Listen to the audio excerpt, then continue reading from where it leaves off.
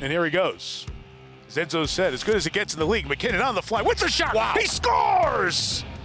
Whoa! Pastrnak going for the hat trick. He scores! And David Pastrnak with the hat trick here in Lake Tahoe. Austin Matthews lets it go, scores! He has doubled down once again, and the beat goes on. There's no distance too far for the perfect trip. Hi, checking in for... Or the perfect table. Hey, where are you? Coming! And when you get access to Resi Priority Notify with your Amex Platinum card... Hey, this looks amazing. I'm so glad you made it. And travel benefits at fine hotels and resorts booked through Amex Travel, it's worth the trip. That's the powerful backing of American Express. Terms apply. Learn more at americanexpress.com/withAmex. Hey everybody, welcome into another episode of Our Line Starts, presented by Dunkin'. I am joined by Patrick Sharp and Dominic Moore. What's up, guys? Hey, KT, how's it going? Long time no see. I know, we were in studio. Where were you, Sharpie, this weekend, huh? Just chilling, watching the games on TV? I was off the grid. I enjoyed the games. I thought they did a good job. One criticism, I thought the intermissions were horrible. They should have had KT out there. They should have had Sharp out there, Jones, Moore, get Anson Carter. I think I would even volunteer for NBC, go out a week early to Tahoe, test out that Heavenly Ski Resort. You would have known the ice wasn't good. You would have been testing it out. Exactly. Other than that, the two games were great, and Edzo and Tirico, Bush, Rutledge, they did a great job covering it, but that's my one criticism. All right. I agree. I support that. It would have been fun to be out there in Tahoe. But, yeah, let's talk about these outdoor games because, I mean, we always look forward to these events. They are events. And even the common fan that might not be watching an NHL game tunes in just to see what it's all about. Lake Tahoe, it was stunningly gorgeous on Saturday afternoon when they tried to get that game in. And a game that took over 11 hours to complete. It finally wrapped up at 1:49 a.m. Eastern time on Sunday morning. But, you guys, that game was, we knew it was going to be billed all four teams that were in this weekend's events. We knew that they're going to be contenders. But when you saw what Colorado was able to do in that game after a lengthy delay, came back on the ice, I mean, Dom, what does that tell you about the way this Avalanche team is playing right now?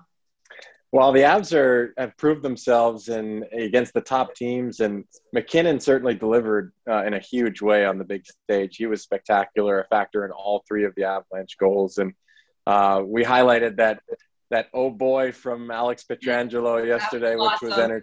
which was awesome. There was a lot of good showcase involved in that game, and obviously unfortunate what happened in terms of the weather. But hey, that's the nature of these outdoor games, and I just give so much credit to everyone that was involved in putting this together in short notice, trying to do something creative.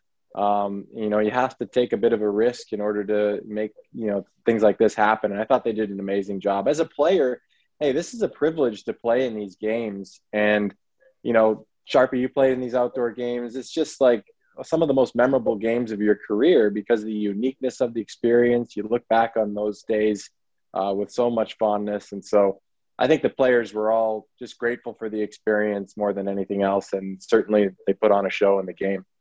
Yeah, that's exactly how I felt, Dom. I was fortunate enough to play in 3 different games, one in Wrigley, one at Soldier Field in Chicago, and then we played in the Nationals Park in Washington for a third one. And I don't really remember too much about the score of the game.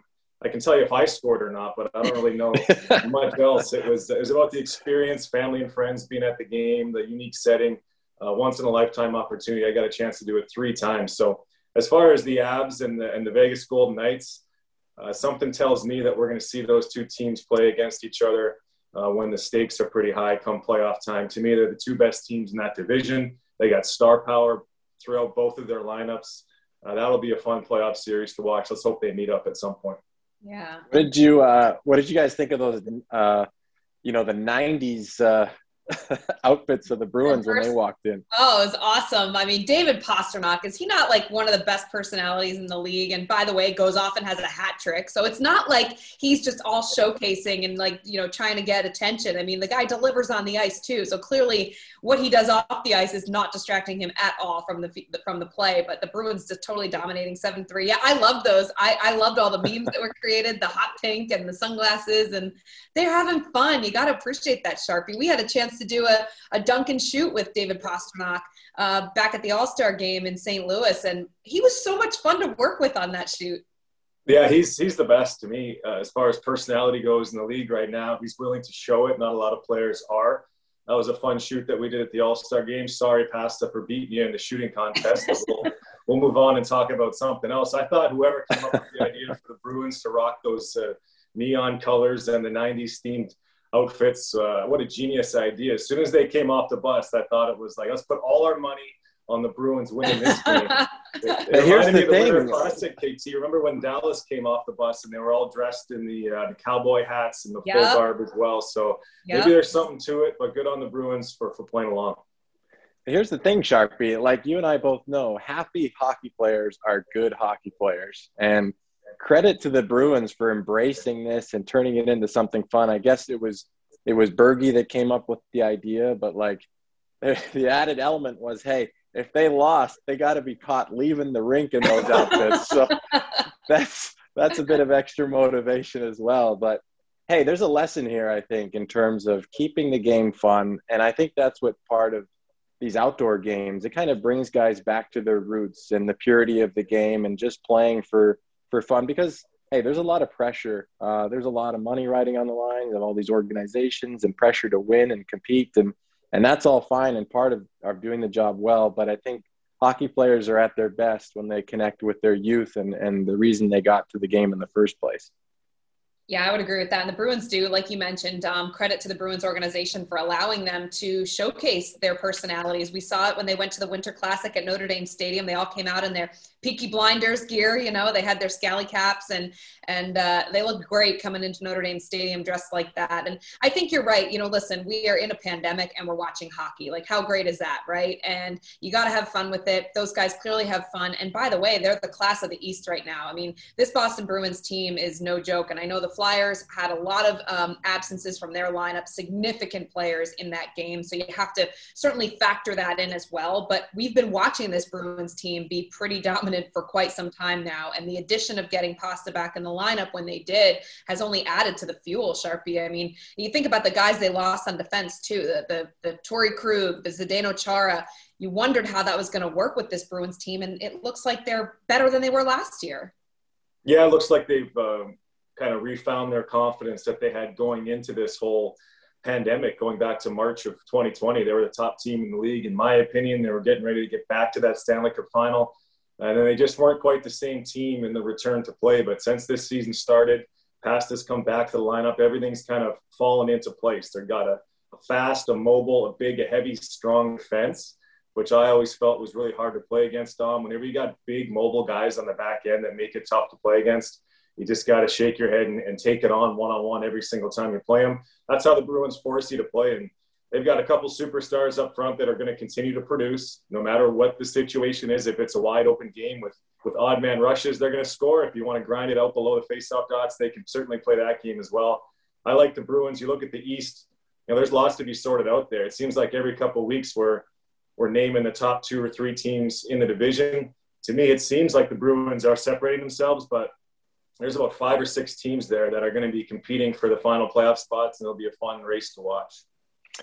Yeah, I think after the Bruins, it's literally anyone's game. I think, as you said, they're separating themselves. But beyond that, I mean, Philly, I think, you know, we talked about how they were missing a bunch of key guys, but still throughout the first few weeks of the season, they've been winning games but getting outshot almost every game in and game out. And there's still some question marks in terms of whether Carter Hart can sustain the workload of being the number one guy on a franchise that expects, a lot of great things. And, you know, I played for Vigneault. He'll definitely continue to set the trend, and it'll get better and better as the season goes on. But, you know, these teams are trying to peak to be playing at their best for the playoffs. And to me, that's what the Bruins are built around, is playoff success. They've had continuity with the coaching staff and with the leaders in that group. And that's a huge asset in a shortened season. Yeah, and you guys haven't even mentioned Tuukka Rask once yet. He, of course, is back for the Bees. Sharpie, you mentioned how they faltered a little bit in the return to play. And, of course, Tuukka Rask left that bubble for personal reasons. And that was a big fall for the Bruins. They needed him in net to be able to try and advance to get back to the Stanley Cup final. But yeah, that's definitely a conversation about the Bruins and the East that's worth having every single day. It seems like it changes constantly. But let's talk about what happened after that game. We had an unbelievable 1-hour tribute that we had been promoting all week for our favorite colleague, Doc Emrick, who retired last October. The Voice of Hockey, it was called, and it was tremendous. A 1-hour special produced by Vinny Costello, who's one of our amazing editors at NBC. I mean, to be able to put a show like that on, given what we're dealing with right now with the pandemic, and to get all of those voices to chime in about Doc. I mean, Sidney Crosby and Wayne Gretzky and Chico Resch and all these voices. I mean, it was such a beautiful and well done tribute to Doc Emrick. What did you guys think of that show? Well, I thought it was awesome. Don't forget yourself, KT. You had some FaceTime in there too, answering a few questions about your relationship with Doc over the years. It was really well done. I got to learn a lot about Doc in his early days. Coming up as a broadcaster, I love the fact that he went back to Bowling Green and called the second period of the game. To me, that would have been real exciting to be a part of. It just makes me fortunate to be a part of the NBC team, to be quite honest with you. I know Dom maybe will echo this sentiment a little bit, but when you're a hockey player, you're used to being around your friends and you're insulated with that group of guys that you can feel comfortable with. And this is my third year not playing in the league, and you kind of lose that sense of team. And I'm happy to be a part of the NBC squad now, and to see a great documentary on Doc and see so many faces chime in and have nothing but great things to say about him. It was pretty special. Yeah, I mean, yeah, you couldn't have said it any better, Sharpie. The camaraderie around the group, and just seeing how well loved he was, and just the class act through and through. And I talked last week about, being in the locker room after morning skates and just having these casual chats with Doc, and those are great memories for me. For me, one of the coolest things was seeing, and they asked Doc about if you had any regrets or if he could go back and change anything. He didn't bat an eye and immediately said he wished he could have recalled Kane's overtime goal from 2010. And I'm curious, Sharpie, your reaction to that, because I thought that was just so cool to see him relive that moment and call it again a second time, because that's something that an announcer doesn't get to do. No, and to hear Kane chime in too. I mean, they had Kane's perspective on it. Sharpie, you were there. Yeah. If I would have liked to hear Doc say sharp, wide open in the high slot, but Kane decided to shoot it. That was a crazy goal. It was like a few of us knew it was in the net. Doc obviously wants that call back, but that's what I think makes it unique and makes it special. Doc's been bang on, every single time you hear him call a game, he gets it right. And there was so much confusion around that cup-winning goal that, hey, why not have it end that way? But so many of our great Blackhawks moments were Doc's voice calling the goals, and NBC does a good job of covering the games without Doc this season, but there's nothing like hearing his excitement. It could be an exhibition game or a Stanley Cup final. He's going to make all the viewers excited about watching what's going on.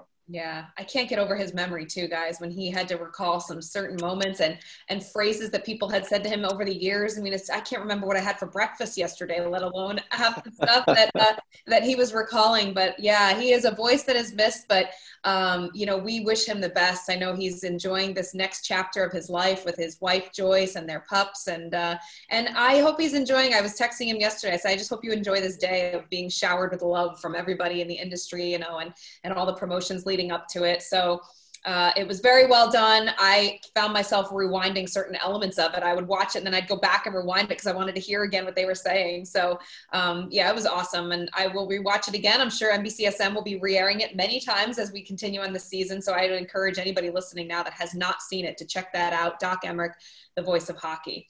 All right, guys, we talked about the East. I want to focus on the West now because we saw the Abs and the Golden Knights on Saturday in Tahoe. Both are cup contenders and battle in that same division in the West. So let's take a look at the current West Division odds presented by PointsBet. Lots of teams playing well right now, including the Kings, who are actually the biggest underdogs to win the division, plus 6,700. But you look at the Abs and the Golden Knights, I mean, they are neck and neck right now in that West Division based on the PointsBet odds. What do you guys think about these two teams, and are they the best that are going to come out of the West right now? Yeah, to me, I mean – Colorado, I think they're a couple games in hand on St. Louis, certainly. I think St. Louis is at 18. They're building for the playoffs as well. They've had plenty of guys out, so I think you can't forget about St. Louis. They play a playoff-style type game. I think Colorado gosh, Cale Makar is just such a difference maker on the ice. And, you know, watching him progress throughout the year and how he makes everyone better. And what Joe Sakic's been able to do there in terms of putting some pieces around him, a guy like Brandon Saad, I think come playoff time will be a really, really important piece. So, Sharpie, that's what I'm thinking about is playoff time, kind of how these teams are going to fare and how it's going to play out that way.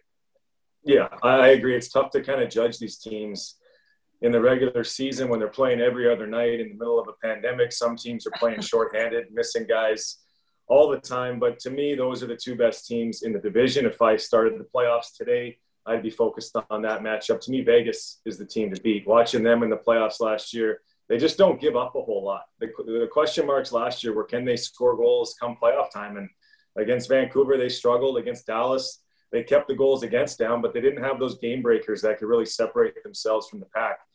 Maybe they figure it out this time. Maybe they have a team that can contribute offensively. Pacioretty, since he's come over, has had a real good start this season, scoring goals. He can be that game breaker for me. I still look at Smith and Marchessault on that second line. They played together for a long time. And Alex Tuch is a guy up front that, to me, is a playoff-type player. Plays in straight lines. He's big. He can play physically, but he's got that good shot, and he wants to score. So, to me, Vegas is the squad to beat right now. But going back to the odds, like LA at the bottom of the pack, to me, they're the best team in California. I don't know how their odds are worse than San Jose or Anaheim, and they're on a little bit of a roll right now. So LA is a squad that has a bunch of young prospects that are going to be good eventually. When, we don't know. But what happens if they figure it out this year? We've seen how Brown and Kopitar and Doughty are playing. They look like they're inspired to play a few more years. I thought they were all done a bunch of years ago, but now they've got it figured out. So I like watching the Kings play. They got some good things going on. I still have my – sorry, Katie, I was just going to say I still have my doubts about Vegas because down the middle, to me, they don't match up well at the center ice position. And to me, that's just so important. Centers have the most responsibility offensively, defensively, all over the ice. And having that depth down the middle, I think, is a key cog in the playoff machine. And so I have my doubts about Vegas in that respect. It doesn't mean they won't potentially add someone before playoff time to fill that void. But I think, if you're talking about dark horses, I think potentially you're looking at Minnesota filling that last playoff spot that's available. I think the Kings, as well as they played in recent weeks, I think there's going to be some up and downs to their season. And I think Minnesota has a few games in hand and will sort of right the ship as the season goes on. All right. So nobody's picking the Arizona Coyotes as a dark horse, huh? You guys are going to leave that be. Well, it is such an odd year with this division realignment and the fact that all these teams are playing against one another in the division until really they get to the Final Four. So I guess my question to you guys would be, like, how would teams play if they were in different divisions in an expanded schedule? Are we still talking about the same teams? Are they still the ones that are in the conversation? I'm thinking about a team like Montreal, who I don't think any of us would have picked to be where they are at this point in the season, but they're playing outstanding. They made a couple key acquisitions and moves last year, but would we be talking about them if they were in their normal slotted division? Well, to me, this is a really interesting conversation because the way this season has played out, I mean, there's definitely teams that I think you put them in a different division, it's a completely different story. Montreal might be one of them. They definitely had a good start to the season. Edmonton's another team. Like, are they playing playoff style hockey? I mean, the entire North Division is a shootout every night.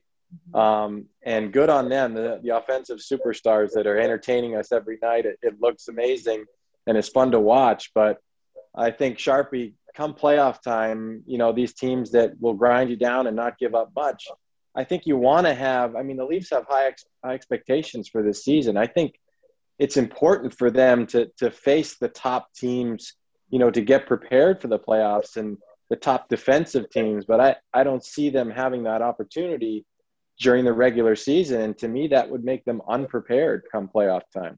I agree 100%. It's almost like there's 4 leagues going on in the NHL right now. Each division's got their own thing going on. And how's Toronto going to play against the Tampa Bay Lightning? What are they going to do against Vegas or Colorado or St. Louis in the playoff series? That's what's going to make the playoffs so fun to me. We can almost kind of sort out the divisions at this point, with all due respect to a handful of teams that are in the mix in each of the 4 divisions. But we know who the good teams are. We know who the bad teams are. But we don't know how the good teams in each division are going to match up against each other. So I'm with you, Dom. I enjoy watching the North Division. It's always high scoring. There's some great players, some offensive superstars. The numbers are hilarious that they're putting up right now.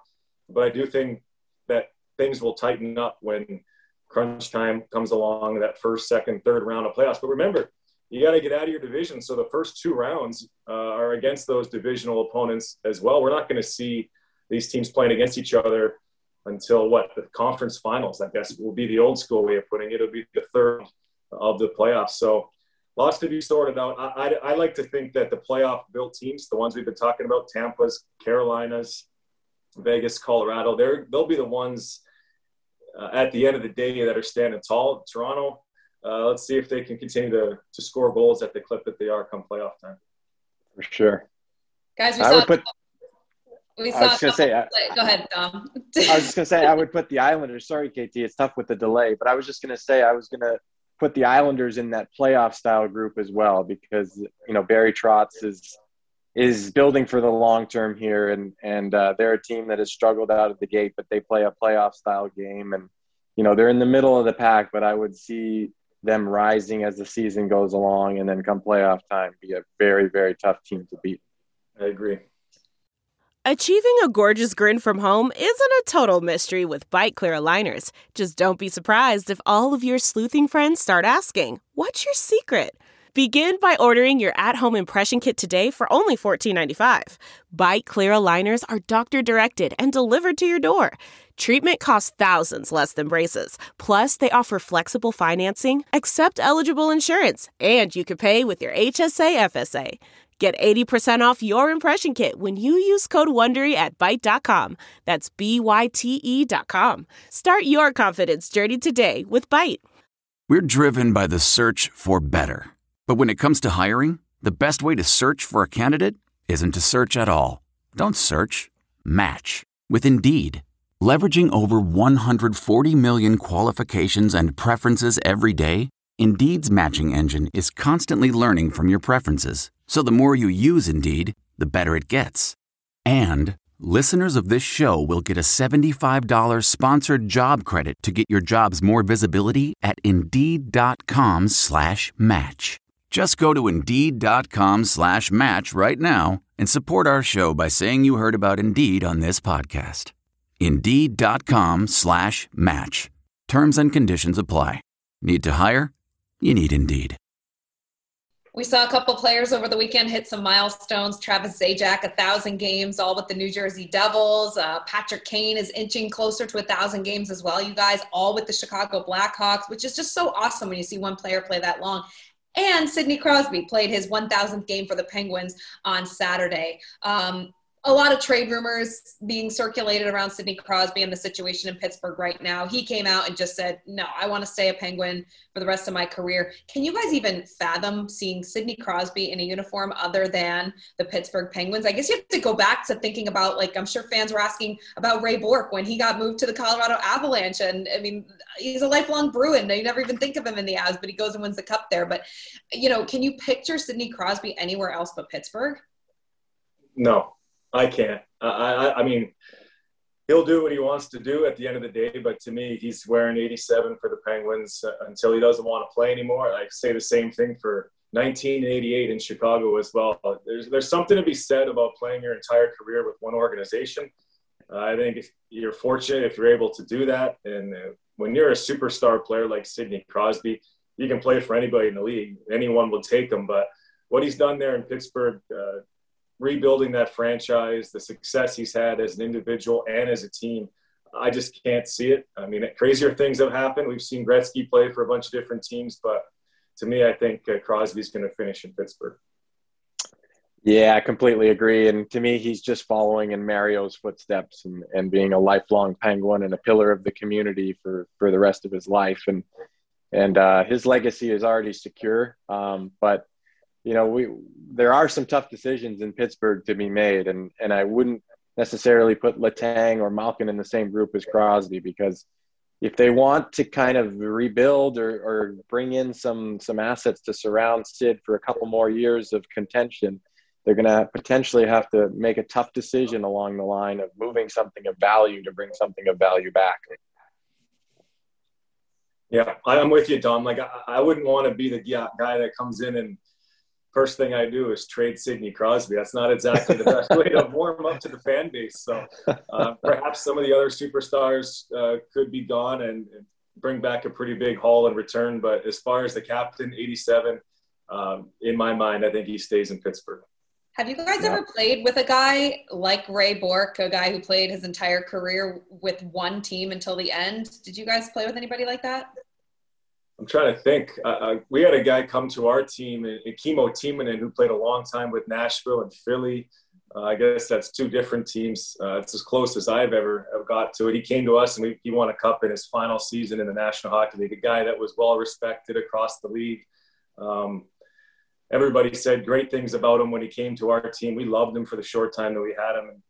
And nobody that stayed in the same place their entire career. I'm just trying to rack my brain, but there is something special when one of those guys, I'm looking at Joe Thornton in Toronto right now. You know, when you're tired in the playoffs and your backs are against the wall, you look around the room and you dig in a little bit harder for those guys that haven't quite won it at the end of their career. But I don't know. What about you, Dom? You have anybody like that?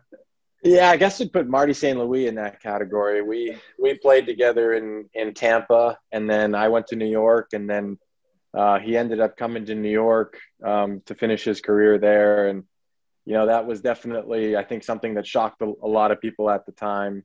Marty has family ties in the area, though, and so, it did make some sense in terms of what drew him to New York and wanting to contend on the good Ranger teams that we had at the time. So that would be the one.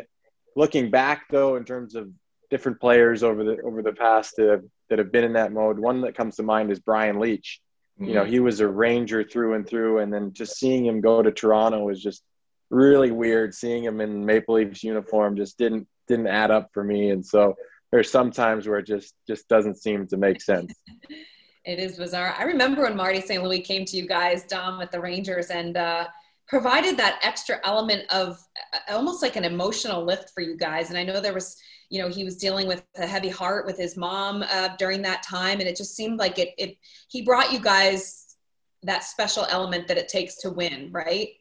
Oh, totally. Yeah. I mean, you nailed it. He's the most passionate guy I've ever played with, just pure love for the game. And that's continued as now he's as passionate a hockey dad as there is, coaching his three boys. And he just brought so much to our team in terms of the leadership and love for the game. And yeah, there was definitely an emotional time for us as a group when Marty lost his mom during the playoffs. And, that was one of the more memorable games of my career. Was we played at the Bell Center in Montreal together on a line in the playoffs, the day after we, attended his mother's funeral.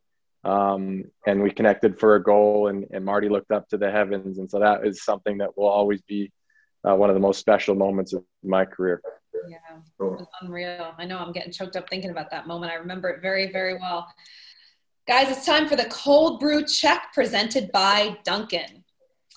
Let's talk about this heart race chatter. And Dom, you kind of touched on it a little bit before, the crazy points that are being put up by certain players right now in the league, led by the three M's. You've got McKinnon, Matthews, and McDavid. I mean, they are every night lighting the lamp, putting up a number of points.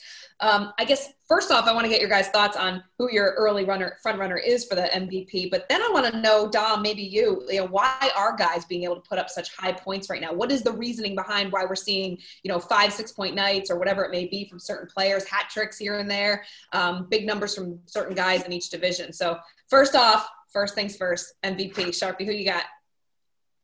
Oh, tough to pick an MVP 20 games in, but I would just lean, looking at the straight numbers, to Connor McDavid in Edmonton. If Edmonton's going to make the playoffs and McDavid has that type of video game stats beside his name, it'd be tough not to vote him as the MVP. You go down the list, you see Matthews, you see Marner near the top. What about Patrick Kane? I know people are rolling their eyes because I'm talking about the Hawks again, but the Hawks were terrible at the start of the year. Everybody expected them to be picking first overall next year. They're sitting in a playoff spot right now, and if they do make the playoffs, then one thing's got to happen. Either Lankinen wins Rookie of the Year as a goaltender, Kane wins the Hart, or maybe the coach wins Coach of the Year. Something's got to happen there. So maybe a dark horse would be Patrick Kane as the Hart Trophy guy, but I don't see how anybody votes other than Connor McDavid.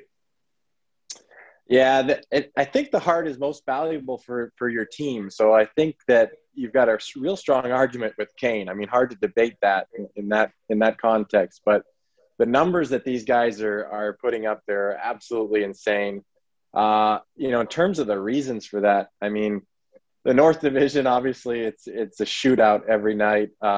They're trading chance for chance. And there's guys that straight up just are incredible. Like Matthews' release is something like we've never seen in a long time, maybe ever. I mean, he's putting up numbers that rival what Brett Hull was able to do when he was challenging Gretzky scoring records, and numbers that Mario and Gretzky were putting up in those days. And I know it's a shortened season, but he's got Mitch Marner. He's got, one of the most prolific playmakers in our era right now, and Mitch Marner that he's playing with. These guys, they're really, really in a special situation this year, but credit to them for producing in an incredible way right now. It just seems like the power play is so important in today's game. Now, I know it's always been important, special teams. You hear us as broadcasters talk about it all the time, but it just seems like in the last 5 to 7 years, there's been a huge emphasis on power play. And the numbers show it, really. When I was in the league, I think that 20% was a good number on the power play, was it not? That means 1 every 5 opportunities you're scoring. That means a goal every second game. Maybe it seems like now these top teams with the great power plays are scoring twice a night, it seems like. And when you're on the power play and you get your 2 assists or your cheap assist by feeding it to the point, or maybe a tip-in goal, all of a sudden now that confidence filters over into 5-on-5, maybe get an empty net and you're walking away with a few points. So the talent level's off the charts. The rules have allowed that to happen. No more slashing on the hands, no more heavy cross checks in front of the net. You're protecting these top skilled players, and when you skate as fast as some of these guys do and be able to control the puck at high speeds, you're going to see some crazy numbers. I think that the other thing too, you're getting back to playing the same teams, throughout the season in your division. I think that's a big factor here. Pasternak's another guy we should put into this conversation. He's got a goal a game right now. He missed some time at the start of the season. 6 of his 9 goals are against Philly. And, he talked yesterday about how he loves playing against Philly. He scored his first NHL goal against Philly. You've got Matthews, who's playing every second night against Ottawa. He loves playing against Ottawa, scored his first NHL goals against Ottawa. And Sharpie, I don't know about you, but there's certain teams that you kind of just played better against. For me, that was Montreal. I scored my first points and my first goal against Montreal. And I just my game always seemed to rise when playing against them. And so that might be a factor here as well. The juju factor, the juju against those teams, right? Exactly. If I played in a division with the Kings, the Stars, the Blue Jackets, and the Red Wings, we'd be talking about Sharp for the MVP right now. But on the same side, if you put me in a division with some of these other teams, I'd have 0 points and be looking like an American Hockey League player. So, yeah, there's something to that for sure, Dom. Guys feel comfortable playing against certain teams, certain goalies also. That was Cold Brew Check presented by Dunkin'. This season, be sure to go grab a cold brew for game time, because where there's hockey, there's Dunkin'. Dom, you had a chance to play with Austin Matthews, so take us behind the scenes. What is he like off the ice? What's his work ethic like? I mean, give us the details on him. He's just absolutely unbelievable to watch every night. His skill level is just off the charts. I mean, we've never seen anything like it. The quickness of his hands, the way he's able to beat goalies. I mean, these goalies are literally like the best in the world. If they can see it, they're going to stop it. But Matthews seems like the only guy that can, from distance, beat a goalie just one-on-one. And that's kind of unheard of. And I had a chance to see it firsthand. And to be honest, I think he's readjusting people's expectations about what's possible in this league in terms of goal scoring. And I think he was a little bit held back in his first few years. I don't think he had the freedom and creativity to kind of play the way he wanted to. And he's just taken off since Sheldon Keefe has come in and allowed him to kind of play his game. And he's a highly motivated individual. And you're seeing that firsthand this season. I like the fact that he plays with Mitch Marner now as well. For a long time there, Tavares and Marner were the duo. And now it seems like Matthews and Marner are out there playing with each other. Marner's a guy that's always looking for big number 34 in those scoring areas. You watch Matthews play, Dom, and it seems like he's on the power play all the time, because even 5-on-5, he's going to those areas where he knows that a puck's coming to him. He can get his shot off through traffic. He's a big man. He's moving well this year. I love the way he competed last year in the playoffs. I thought that Columbus series, he showed me something. I've said that a few times now, but that's really when my eyes open up, is in the playoffs, when a guy can compete in the one-on-one battles and still contribute offensively. Right now, he's just feeling it. A goal a game. People are talking about him scoring 50 goals in 50 games. When was the last time we had that conversation? So Austin Matthews is must-watch television right now for me. I love it when the Leafs are playing because we can tune in and check them out. Guys, Austin Matthews also has quite the fashion sense. I mean, when he goes and shows up to a game, everybody's watching him. It kind of brought up a topic, though, this week for discussion about should the NHL have a dress code. And you guys are both a part of this league. You played on many teams. Certain teams, I mean, Lou Lamoriello's teams dress a certain way and have to conduct themselves a certain way and keep their hair cut short and everything like that. But, do you think that there should be a universal dress code for players to dress more like an Austin Matthews in a very professional manner versus, a hoodie and jeans walking to the arena? What do you think, Sean? Well, I played. Want to talk about? Let's go for it. I played for Lou, and I fully respect Lou and the principles that he builds his foundation of his teams on. Having said that, I think that it would be great to let people's personalities come out, let players within some structure of rules express themselves and how they come to the rink, how they dress, not only coming to the rink but traveling and things like that. It's a long season, and I think allowing players to kind of be themselves and be relaxed, I think in the long run is better for the players on the ice, not just off. Yeah, I've totally changed my opinion on it. As a player, I like the fact that we'd be in uniform, wear the same charcoal gray suit for 41 out of the 82 games, and then put the road suit on for the other ones. But now that I'm on the other side of the camera and I'm on television, I'm watching these players walk into the building. I'm looking for personality. I love watching David Pastrnak, William Nylander, Austin Matthews. These guys aren't afraid to show their personality. It's awesome to see from the outside. I don't hear too many people criticizing their fashion choices. It's entertainment. I think the players should be allowed to wear whatever they want in this day and age. And not only that, but the number choices too. We saw Willie Nylander change his number once Lou moved on to the Islanders. And I think that allowed him to kind of come out of his shell a little bit as well, because he had a say in what number he wore, and something that was meaningful to him. And so I think just letting those players come out, and, you'll never see, I guess, a Brent Burns or Joe Thornton on a Lou Lamoriello team because of those beards. So, that's the way it is. I see those trimmed up a little bit. That's I feel bad for the guys they play against. I think we should bring that to the NBC desk. Start dressing like Cam Newton in the NFL. Get some big fancy hats, bright colors. You can start that trend. Jonesy's not going there, so. I was thinking Dom could start it now that it's his first year with NBC. He could be the one. Oh man, I usually like to have a few days scruff, but I came in Lou Lamoriello style for my first day in the studio. I wasn't sure what the rules were. I wasn't going to take a chance. I like it.